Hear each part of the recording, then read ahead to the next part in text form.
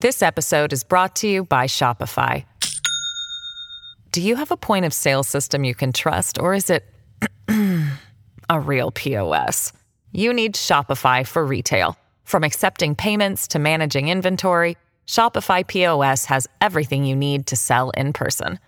Go to shopify.com/system, all lowercase, to take your retail business to the next level today. That's shopify.com/system. And so I think that the vigilance for individual users, for IT admins, and for companies in general, it needs to get much stronger than it currently is in order to defend against these types of threats. Well, I'm Nicole Burley. That is all for News Nation Now. I thank you so much for watching this Tuesday. Of course, we're going to give you a look at our primetime lineup. But first, the biggest headlines out of our nation's capital, The Hill, with Blake Berman, starts right now. So where has all the left-wing money gone? That is now the question being posed by the New York Times, even the Washington Post writing about anxiety concerns. So is this a warning sign for Democrats? We'll follow the money coming up. But Republicans, they have their own issues as well. The infighting there not slowing down. And did we just witness, potentially, one of the next high-profile governor's races break out right in the halls of Congress? We'll discuss. Plus, Chris Cuomo and Gavin Newsom. Chris just interviewed the California governor, and he'll join us to talk about it as questions mount about Newsom's political future. The Hill on News Nation starts right now.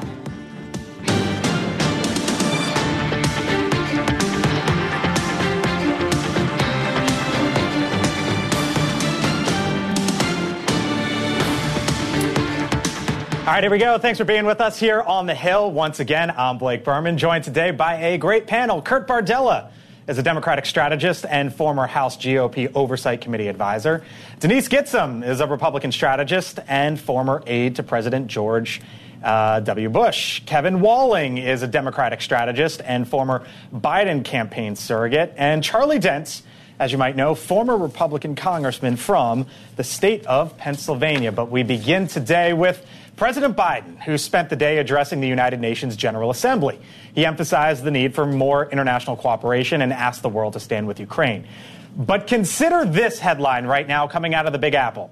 It comes from the New York Times, an opinion piece highlighting how progressives are fundraising at a slow and worrying pace. The author, Michelle Goldberg, poses the question, where has all the left-wing money gone?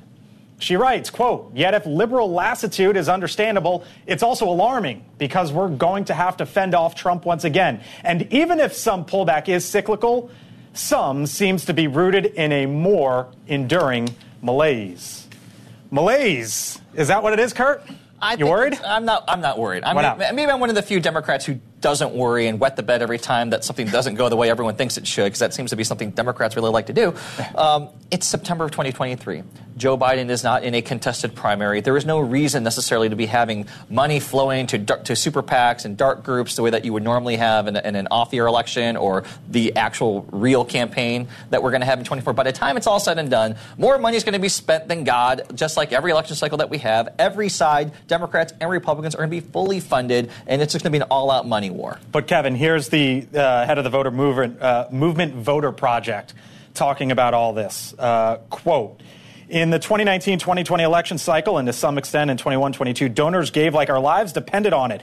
This has not yet happened in 23-24. As a result, progressive electoral groups are struggling financially, and the problem appears to be getting worse. Well, Blake, to that quote that you just read, we were running against an incumbent Republican in terms of Donald Trump, who was great for both sides in terms of fundraising, either against him and for him.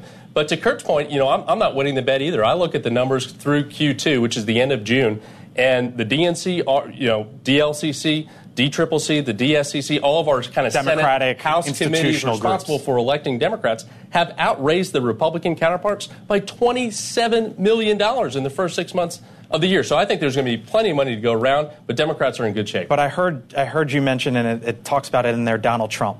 if you need Donald Trump, doesn't that sort of show that there's a big malaise motivating there? factor, certainly. But, you're going to have a party committee staying behind an incumbent president. There's a lot of power behind running an incumbent president. He was on Broadway just last night in New York on the sidelines of the UN, raising money with the stars of Broadway. We'll have plenty of money. Former Republican congressman, the Democrats here say no worries. Well, I do think at the end of the day, both sides are going to be very well capitalized. They'll have plenty of money. But I think it's pretty clear that there is a lack of enthusiasm for Joe Biden among a lot of Democrats. It's an age issue. Many think he's too old. He's supposed to be the bridge to the next generation of Democratic leadership. Right. They wanted him to transition. Well, he needs to transit, and he hasn't done that. And so that's, I think, a fundamental problem that he is just not exciting. Now, Donald Trump excites Democrats, and that'll drive the money, but it's not going to be because they're all thrilled with Joe Biden. Yeah, and on that point, this reminds me of what happened to CNN when Donald Trump left office. They were suddenly going into bankruptcy. Nobody was watching because they had nothing to rail against. So I think in order for progressives and Democrats to really capture hearts and minds, they have to have a platform that is separate from who they're railing against and give Americans something they're railing for. All right, so you mentioned Joe Biden, the president, at Broadway last night. Here's what he said. He was given a fundraiser speech. At one point, quote, "And you may have noticed a lot of people seem focused on my age. Well, I get it. Believe me. I know better than anyone," he goes on to say, "I've never been more optimistic about our country's future in the 800 years I've served." Funny, it's a good line. We're all laughing here, smirking. But is that the way, Kevin, to get at it and to sort of bring Democrats and say, you know what, open up the checkbook, let's go? Yeah, I think so. And listen, that remark was met by a loud applause and laughter in the theater in New York. And I think the president kind of turning the tables on that age narrative. Of course, he's only 3 years older than his likely Republican nominee. It might be the way to do it.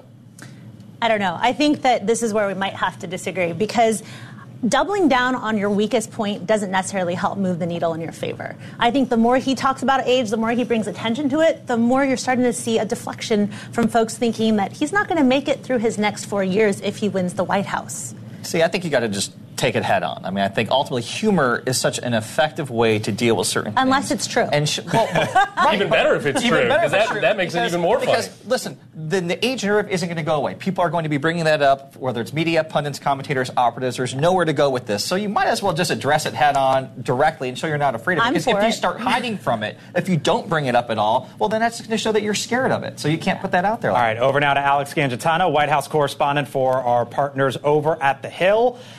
You were traveling with the president yesterday, Alex. You might have even been in the room for that remark.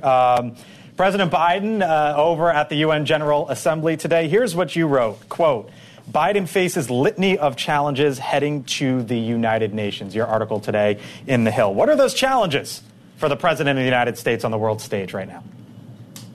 Good question, Blake. So this is kind of a preview into what the president faces when he gets back home tomorrow. So his speech today to the UN was a lot about rallying support for Ukraine, a lot about how they still need backing amid the war in Ukraine, amid the war at Russia's invasion. But when he returns back to Washington, the real people he needs to convince of that is Congress. The administration's asking for $24 billion more for the war effort. And there's Republicans, not just far-right members. We're seeing now other Republicans joining those members that have long said that we're spending too much in Ukraine and saying maybe we should scale back a little bit. So he really faces those challenges back home. Other challenges on the world stage that we're seeing at the UN for the president is working with other nations to combat the climate crisis. That's been a huge focus of his. And to also, his America is back agenda, so to speak, and pushing back on former President Trump's America's First agenda. That's been an ongoing thing that he's been working towards throughout his administration. I mentioned, Alex, you were traveling with the president yesterday. You were the pooler, the one basically sending out the notes to the rest of us. Were you inside that fundraiser, by the way? That's right. So I went up with him on Sunday. We traveled up, and so I was not with him. A new pooler took over for the remarks yesterday. But okay, cool. I was just curious what it was. Yeah, no, I was just curious what it was like inside the room. But over to the president and the UN General Assembly. What does success look like for him? You think, what does he have to do? I know you just laid it out, but what's success for him? Yeah, I think if he can leave this General Assembly meeting feeling confident, like what we saw after the G20 meeting. It kind of puts wind behind the president's back, especially, we were just talking about the age issue. He likes those kind of energy boosts of, I just had successful international engagements. I'm, proving on the world stage that I'm a leader amongst Western allies. So now I can maybe feel a little bit better going back to Washington. And he's facing a lot, not just trying to get more money to Ukraine. He's also facing an impeachment inquiry. He's facing a potential government shutdown. So I think he needs some positive energy before he comes back. And I think that's a lot of what he's looking for in New York. Alex Gangitano, friend of the show, White House correspondent for our friends over at The Hill. Alex, thank you. Thanks, Blake. Yep. Meantime, it's not like Republicans, the other side of the aisle, don't have issues of their own, by the way. Right now, north of a dozen House Republicans are holding up a deal to avoid a government shutdown. That was created by members of their own party, that deal was. Now, the legislation calls for spending cuts and for additional support for the southern border. Now, just to show you right now how scrambled things are, here's Congressman Chip Roy. Now, for a bit of history here, he opposed the House Speaker Kevin McCarthy's deal to lift the debt ceiling earlier this summer. But now he is squarely on Team McCarthy when it comes to avoiding a government shutdown. Here was the congressman hours ago. Go explain that you're voting against a 30-day 8% cut to the federal bureaucracy while having a piece of legislation attached to it that is the strongest border legislation ever passed, and it was passed out of this House Republican conference. Again, to my so-called conservative colleagues, go explain that. Charlie? This is just posturing of the worst type. Okay, how? This proposal that he just referred to is going nowhere. They don't have votes to pass it out of the House. And even if it did pass the House, it will go to the Senate. It will be completely stripped and gutted, and they will send back a bill with over 70 votes that will fund the government, provide for disaster relief, and Ukraine funding. And then the House is going to have to eat it. The question is, will they eat it before September 30th or after the government has shut down? I'm predicting it'll happen after it shuts down. Really? But that's what's going to happen. But this is posturing. This is it's almost laughable. They know this is going nowhere. And that bill that he just referred to, Chip Roy, they introduced it and it crashed. It burned. It blew up at the launching pad. So it's not going anywhere. So is this, the will of the minority being imposed on the will of the majority within the majority conference? Well, of course, there's a group of hardliners out there who don't know what they want. McCarthy provided, he announced the impeachment inquiry ostensibly to pick up a few funding votes. Well, that didn't work. Those guys said, hey, we'll pocket the inquiry, and we want 5 more things. But I'm not sure exactly what they want. It's not clear. And so bottom line is I see that this is, I don't know that they have the votes to pass anything. Just an hour or so ago, the defense appropriations bill, they couldn't bring up the bill. They couldn't pass it. Are you talking to Republicans on this, your former colleagues? I've talked to many of them. Yeah, I've talked to several of them. And your sense of a shutdown comes from them? It comes from everybody who's paying attention right now. I mean, look, they don't have to shut the government down. It's really easy not to. Right. McCarthy, all he has to do is go talk to Hakeem Jeffries and say, I need votes to pass the rule, and then to pass the bill, and then problem solved. But if Kevin does that, then he's going to have this rearguard action. These guys are going to move to throw him out, to vacate the chair. Yeah, there'll be an outright revolt. I mean, it reminds me so much of, I was in Congress, working in Congress back when the Tea Party stuff started, and it's funny how so much of their tactics, it hasn't changed from where we are right now with the extreme flank of the caucus, in that you don't really know what they're for, what they really want. They don't really define that. They just want They don't even know what they want. They just want it to shut down. I mean, the reason why there's going to be a shutdown is because that's what they actually want. They want that chaos. They want things to go south, just like the Tea Party did back in the day. They don't actually have a list of demands really that you can meet. That's what makes it so difficult for McCarthy. It's hard to negotiate with people who don't really tell you what they want. I'll tell you something I found interesting today among all of this, is the question of whether or not we just witnessed today sort of the next Florida governor's race playing out in the halls of Congress. I want you to watch here Congressman Matt Gaetz, Republican from the Panhandle area of Florida, ardent supporter of President Trump, talking about Byron Donalds from Florida, Republican, ardent supporter of President Trump. Watch. I oppose the CR authored by my friend and colleague from Florida, Byron Donalds. My friends, we are approaching the days where we're facing $2 trillion annual deficits atop a $33 trillion debt. This is unsustainable. Here's how Byron Donalds framed all of this in a tweet. He said, the 30-day thing does two things. It secures the southern border, cuts government by 8%. He says no money for Ukraine and so on, as you can see there up on the screen. But did we not just witness sort of like round one here? I mean, Matt Gaetz isn't randomly calling out Byron Donalds here, is he not? Let's hope not. Listen. Let's hope not what? Let's hope that's not the two that we end up with vying for the governor's. Well, you know it could be headed that way with Ron DeSantis I'm just saying for the sake of my party. And you're a Republican. I'm a Republican, yeah. So I think that a House divided cannot stand. And when we have people that are out there putting themselves in front of their party and their country for something they're not even sure they can define, this also speaks to the issue of the Republican Party buying into a cult of personality in Trump. Just because you happen to align with President Trump doesn't mean you align on the policies that you propose. And so I really would say exactly what I said about the Democrats in regards to the Freedom Caucus, which is I respect the principles that they stand for, but unless you know what you actually do stand for, it's going to be impossible to get the American people behind you. How absurd this is, though. I mean, to pass... Boy, you're not too bullish on your old colleagues. But on your side I just of the aisle. heard what Gaetz said. You know, to pass a funding bill, to fund the government at a current level for about 70 days, no one is going to lose their election over that. But to hear some of these guys argue, you would think this is a vote of war and peace. This is a vote on abortion. No, this is a vote to fund the government at the current level for about 70 days. But those two are they setting up what's coming in Florida? They're trying to create an issue here where there really isn't much of one.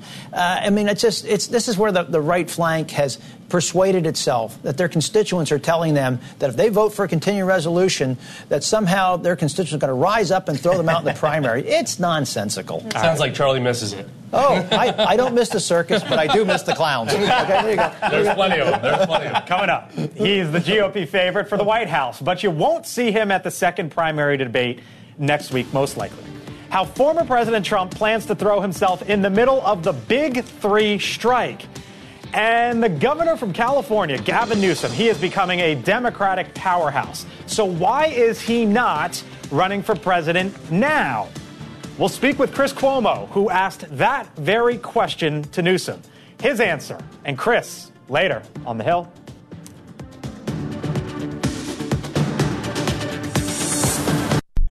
This episode is brought to you by Shopify. Do you have a point of sale system you can trust, or is it a real POS? You need Shopify for retail. From accepting payments to managing inventory, Shopify POS has everything you need to sell in person. Go to shopify.com/system, all lowercase, to take your retail business to the next level today. That's shopify.com/system. All right, so it looks like the former president and Republican frontrunner will be ditching the RNC and courting the UAW. The Republican National Committee's marquee event this month, as you might know, is a presidential debate at the Ronald Reagan Library in California. The former president, Donald Trump, reportedly isn't going to be there. Instead, he is headed to the Democratic stronghold of Detroit.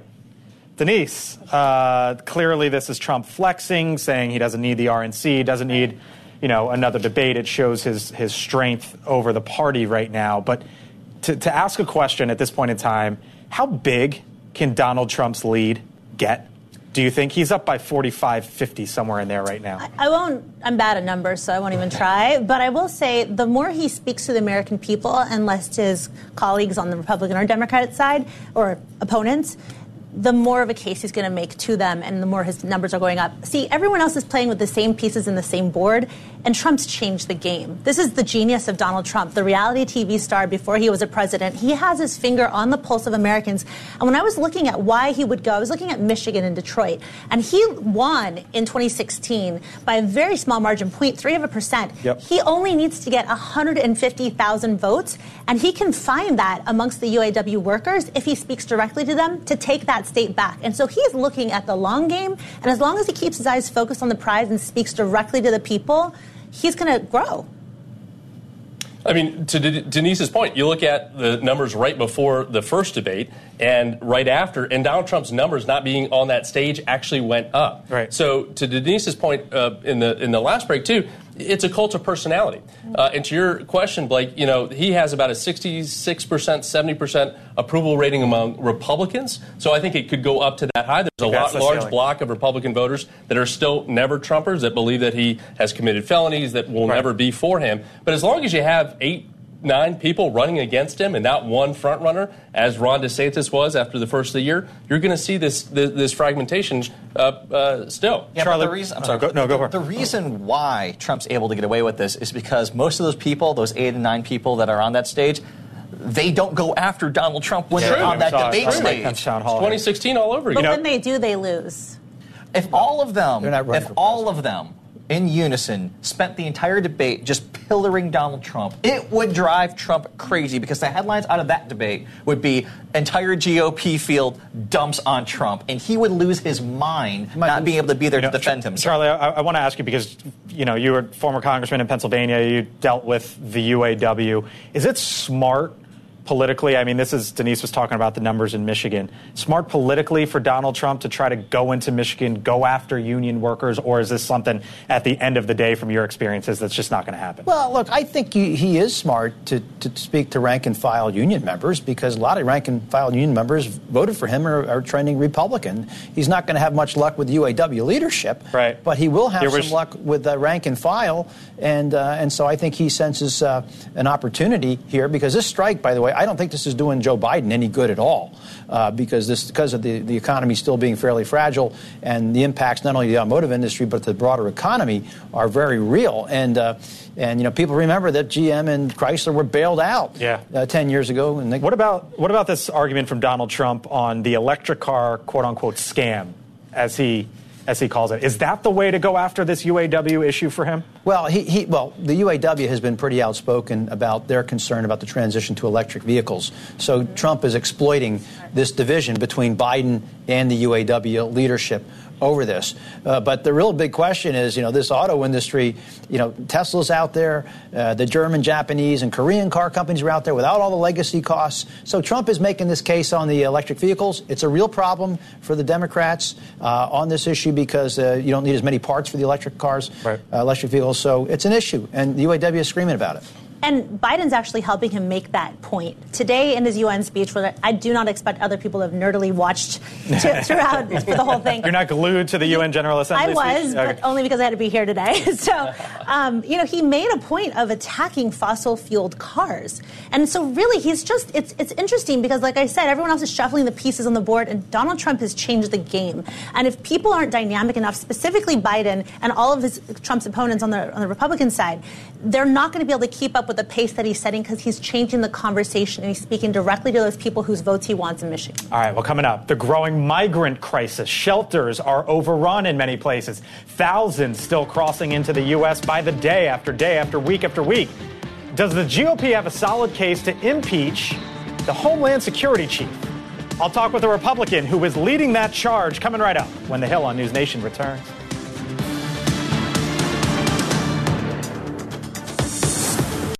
This episode is supported by FX's Clipped, the scandalous story of the 2014 Clippers owner's racist remarks captured on tape and heard around the world. The series charts the tape's impact on a dysfunctional basketball organization striving to win against their reputation as the most cursed team in the league. Starring Lawrence Fishburne, Jackie Weaver, Cleopatra Coleman, and Ed O'Neill. FX's Clipped, streaming June 4th, only on Hulu.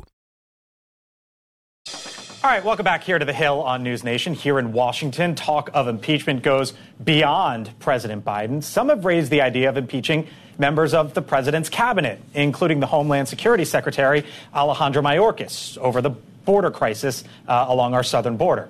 Joining us now is the Republican congressman from Tennessee, Mark Green. He is also the chairman of the Homeland Security Committee, which, by the way, will hold a hearing tomorrow with Secretary Mayorkas. Mr. Congressman, Mr. Chairman, thank you for being here on The Hill on News Nation. Appreciate it as always. Are you going to push for the impeachment of the DHS of Alejandro Mayorkas?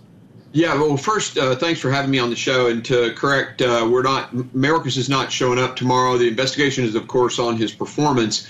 Tomorrow, our discussion is about the financial cost. Last week, we did the human costs, to fentanyl and human trafficking. This week, it's all about the dollar cost. In terms of impeachment, we're still in the middle of this investigation. I certainly was concerned last week when we had testimony that said his inactivity was aiding and abetting the cartels. But, we're continuing this investigation, and we'll see where it leads us. Do you worry, Congressman, that if there's impeachment against President Biden, formally, officially, and it goes on down the road, that sort of sucks up all the energy, all the oxygen, all the attention, and then folks maybe like Mayorkas might get left in the dust? I don't think so. I think that the Republicans are able to walk and chew gum at the same time. We've got 2 investigations going on simultaneously. In fact, we've got 3. You've got Jim Jordan digging into the corruption at the DOJ. You've got Jamie Comer investigating the Biden crime syndicate. And, of course, we're digging into Mayorkas. And as I said, we found some pretty interesting stuff out last week, and we've got informants that have come to us and talked about potential fraud. So, yeah, what is it going to take? What is it going to take to formally say, you know what, we're going forward with it? What do you need? We've got to find clear evidence of elements of a crime. I mean, the impeachment is very clear in the Constitution, a high crime, a misdemeanor. So we're looking for elements of those crimes. And if he's violated, like in the case of aiding and abetting, we're digging into that. We had evidence or testimony last week that he was. So, yeah. You had testimony from who? Because I guess that's where it breaks down, right? It's the question of, can you impeach for doing a bad job? Or can you impeach? No, impeachment is not designed for a bad job. In fact, if you read the Federalist Papers about, the Constitution, is very clear that would just result in a war between Congress and the White House all the time, or the administration. So no, that it has to be a high crime or a misdemeanor. But there's some concern that something that is there, so we're gonna investigate it. Do you believe that Alejandro Mayorkas committed a crime? I think there's a big question about whether or not he's aiding and abetting, and there's some questions about fraud with contracting. So we're digging into that. Absolutely. Aiding and abetting what? Aiding and abetting the drug cartels in drug trafficking and human trafficking. So I'm sorry. So your claim is that the DHS secretary is helping personally the Mexican cartels? I just want to be clear there. Yeah, you're not hearing me. What I said was there was testimony that suggested that could be true, and that we are still investigating it. So that's what I said 3 times. Got it. Okay. I want to ask you about what's going on within the Republican conference. Obviously, the southern border is of great importance to you. And you helped put together the stopgap measure. Your colleagues who are sort of pushing back against that. What would you say to them right now, Congressman, that north of a dozen or so? Yeah, I mean, I would say to them, for the cost of 30 months of cash flow at a little higher level, we get border security out of the deal we negotiated amongst ourselves. They were going to put H.R. 2 on that continuing resolution, and as I understand it from talking to senators, they had the votes to pass that continuing resolution over there, which would have given us border security, H.R. 2. And we've got Republicans who, I guess that's not enough for them, but it certainly was for me. And what's going to happen is, what the big concern is, that some of the moderate caucuses are going to go over and talk to the Democrats and get a deal that's going to be clean. So once again, we're cutting off our nose or to spite our face, and it's just very frustrating. Congressman Green, thank you for the time. Appreciate it as always, sir. Hope you come on back. Yes, you too. What'd you make, Congressman, from Mark Green there? Well, first, look, if the House were to pass this bill that's negotiated, it most assuredly will not pass the Senate. It has zero chance. It would need 60 votes. There are not 60 votes for that, so that's not going to happen. On the impeachment of Mayorkas, look, you can make a case that Mayorkas is not doing a good job. That doesn't make it an impeachable offense. It doesn't sound like he's going down the impeachment road just yet.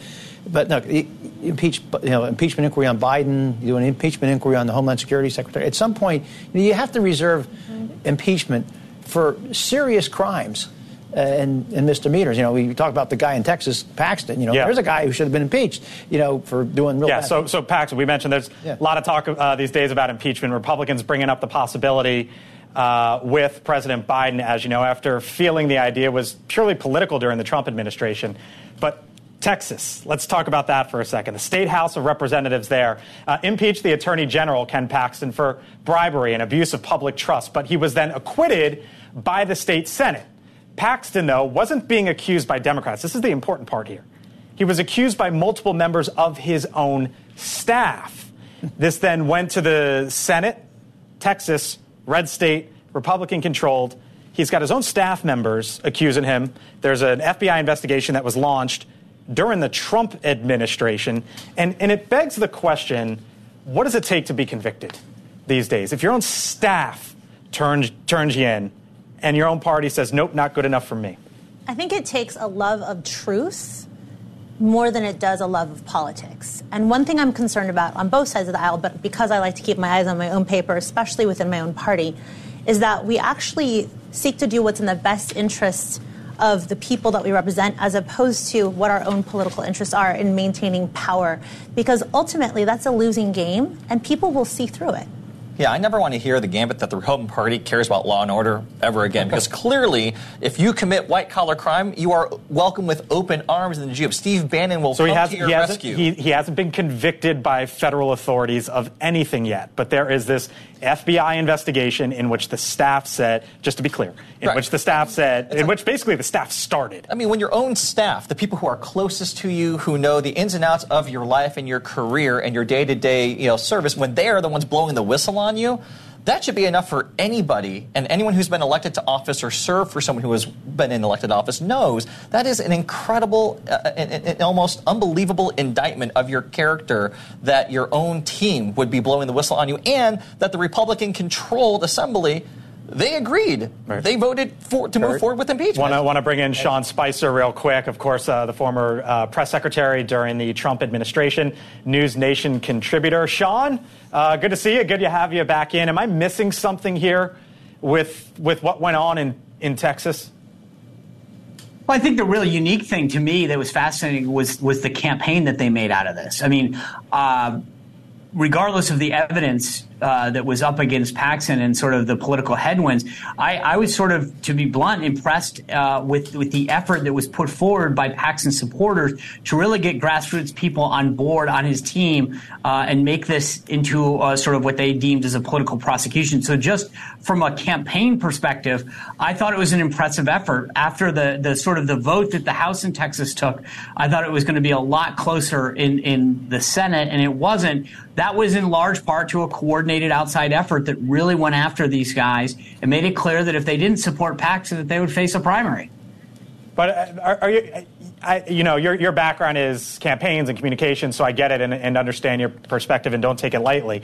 But you've also been in politics a long time, and I'm wondering if you're worried about the trajectory here, based off of everything that we know that's been investigated and been seen in Texas.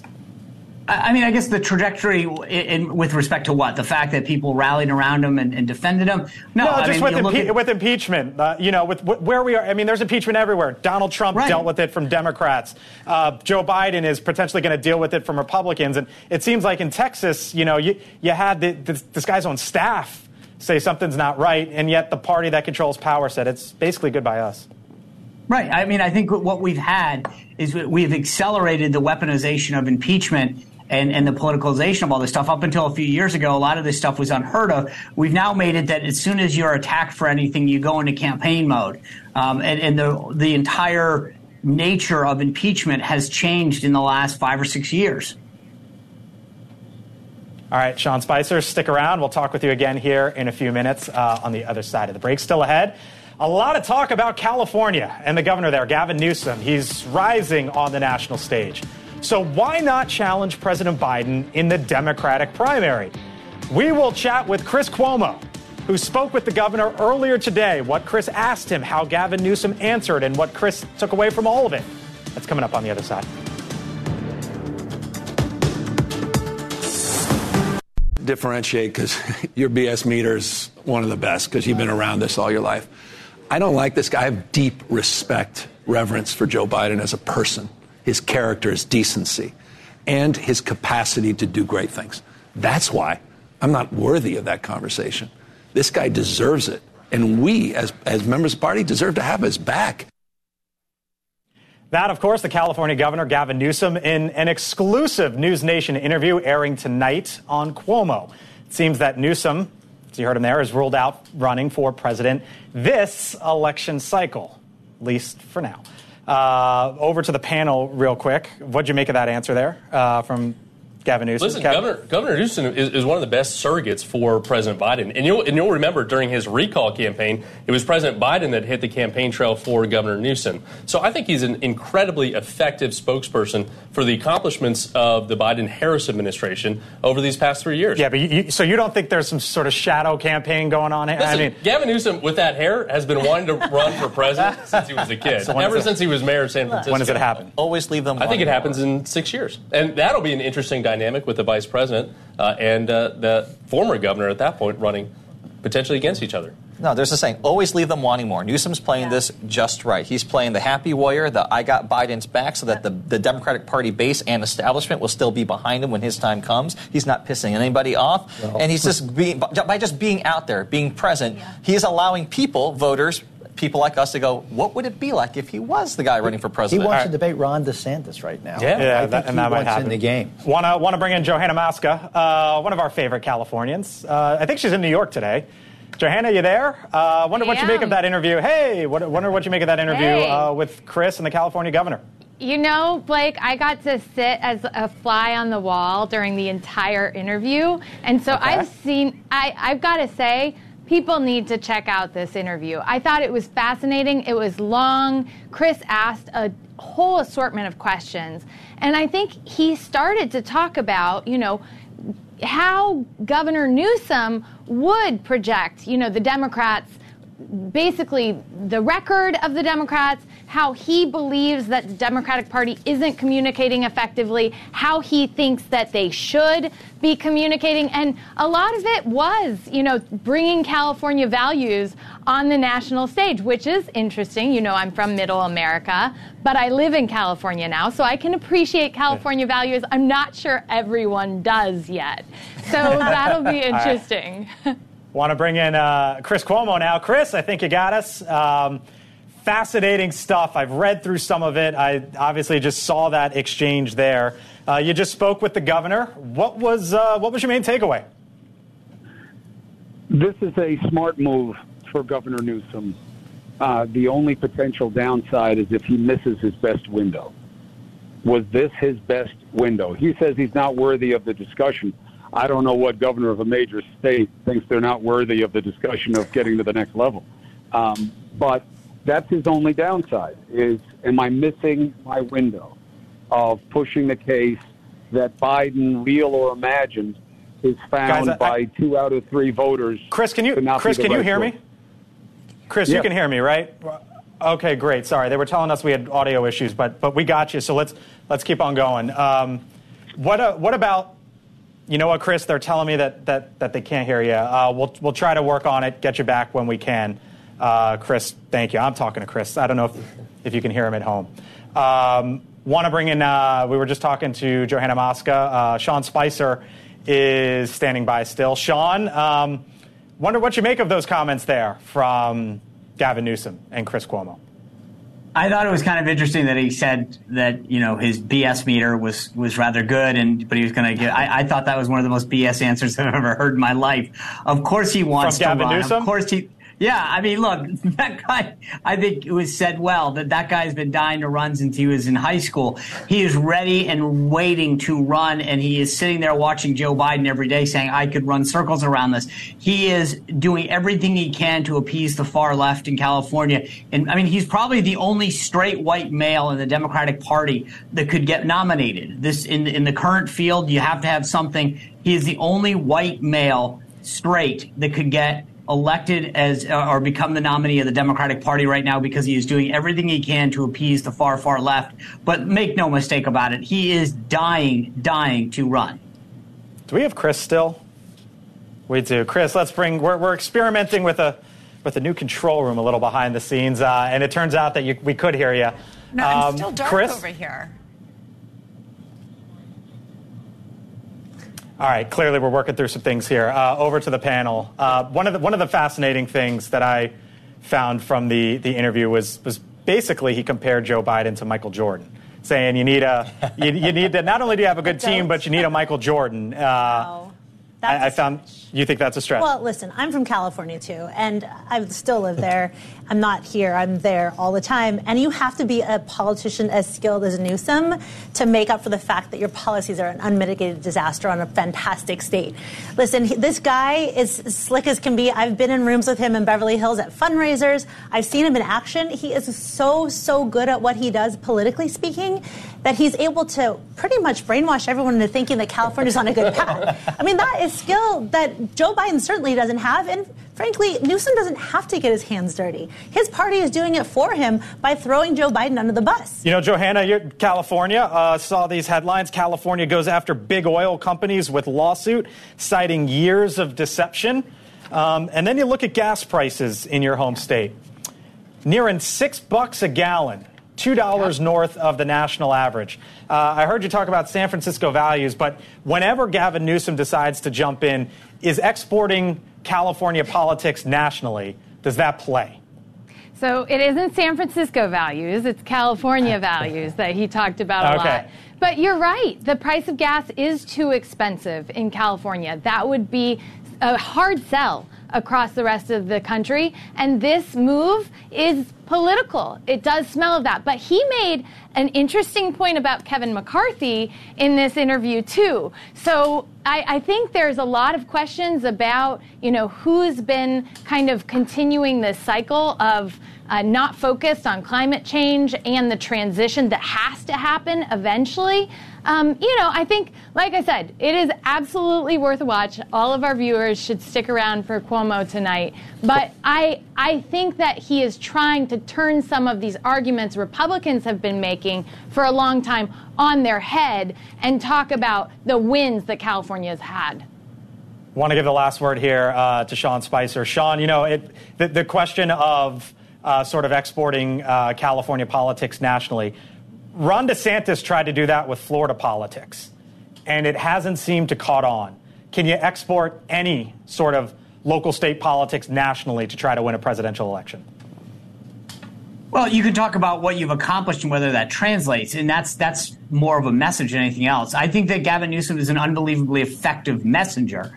I think that he's got to figure out how to thread the needle eventually between being a nominee of his party and a general election candidate. I think, again, there's a difference. Sometimes you've got great material to work with, you just don't have the best messenger. I think that DeSantis as a governor has done a phenomenal job in Florida. It's just a little difficult to sometimes translate that to a state, for example, like Iowa, that's doing very well under Kim Reynolds. And so it doesn't always translate politically in the way that you want it to, depending on the route that you have to take, i.e. going through Iowa, New Hampshire, which are both well-run states by Republicans. And then you go to South Carolina, same thing. It's a little different if you can make a contrast. It's harder on the Republican side right now. Sean Spicer, thank you. Johanna Mosca, thank you as well. We'll see you all soon. A reminder that you can catch Gavin Newsom and Chris Cuomo tonight here on News Nation, 8 o'clock Eastern. Don't want to miss that.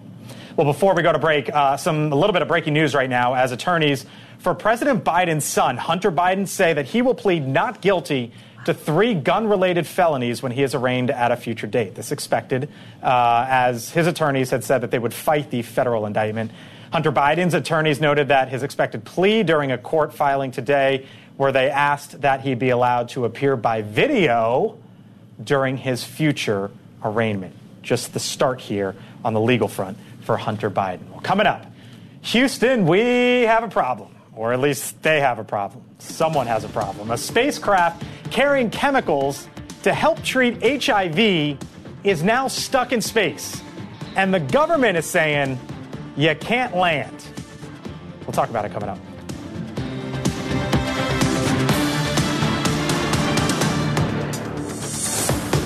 All right, so before we say goodbye here on the Hill, here's a headline that caught my eye. Show it here. Gizmodo, space drugs factory denied re-entry to Earth. The Air Force and the FAA denied permission for Varda Space's capsule to return and land on Earth. Here's what this is. This is a capsule that was launched. It is growing crystals of the drug ritonavir, which is used for the treatment of HIV. And the government basically said, you can't land the thing in Utah. They've got concerns about it. I think it was the FDA. I think they screwed up on their acronyms. The FDA, the FAA, not the FDA move. But we talk about satellites in space all the time. This is an example of where they're saying you can't land. Can be stuck up there. Thank you for joining us all. Really appreciate it. Coming up, Elizabeth Vargas Reports starts right now. We'll see you tomorrow. President Biden's plea to world leaders tonight: we must support Ukraine, or it could be you who's invaded next.